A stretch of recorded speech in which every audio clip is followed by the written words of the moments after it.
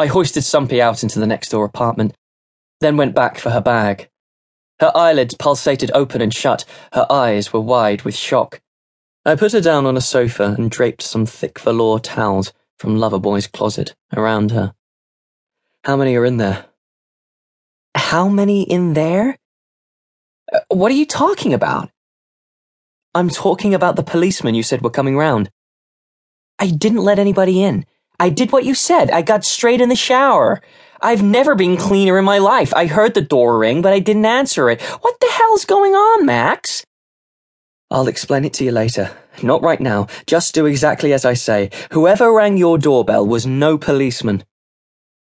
I replaced the panel and the tiles, then started rummaging in more of the closets. I found a smart Calvin Klein dress and a pile of silk Cornelia James head squares. Either he kept them for his mistress or he liked dressing up himself. Either way, he had damn good taste. I got Sumpy into the dress and tied a scarf around her soaking hair, then got her over to the door. I looked out. The corridor was empty. We walked smartly out and I pressed the button for the elevator.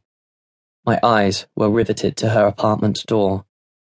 My right hand was inside my jacket, clamped firmly round my gun, with the safety catch off, and the rate of fire control switched to the notch with 3 white dots, indicating that one squeeze of the trigger would unleash 3 short, round-nosed chunks of very hot lead to be delivered at 375 meters per second in the direction of my choice. I was certain someone had gone in there whilst she was in the shower and was waiting for her to come out. It wasn't going to take too long before whoever it was discovered that Sumpy had vanished down the plug hole. The lift arrived and the doors opened. As we stepped in, her door flew open and 2 hefty goons almost tripped over themselves in their rush to get out. The one in front, toting an automatic, saw us. "Hey, you, stop!"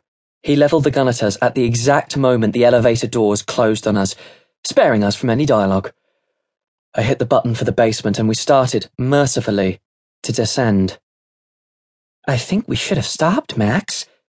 Sure we should. And had our heads blown off. Believe me, Sumpy, just believe me, those guys are not cops.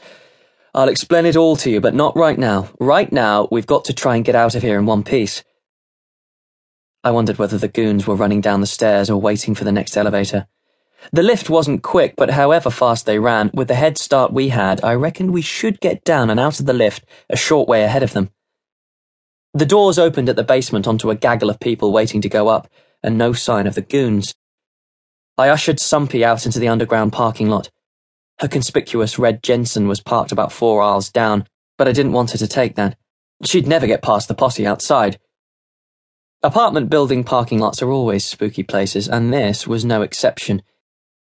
Dim lighting, smell of warm oil, clicking sounds from warm radiators. Faint, heavy breathing of extractors. I had my gun out now and was watching the door behind me carefully. Sumpy still seemed very shocked, but there was no way I could explain anything to her right now.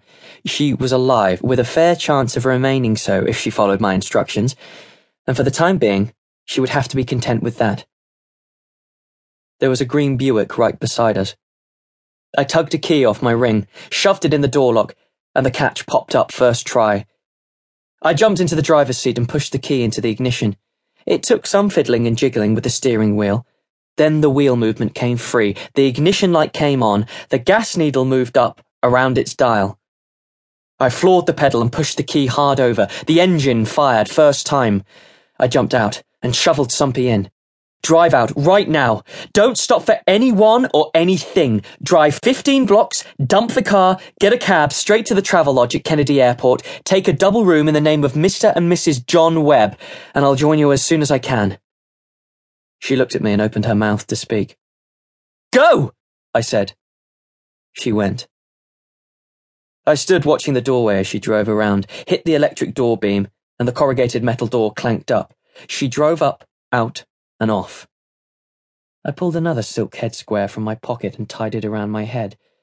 Seated in her car, at a distance, I might just fool someone. I hoped. I ran over to the Jensen, put the key in the lock.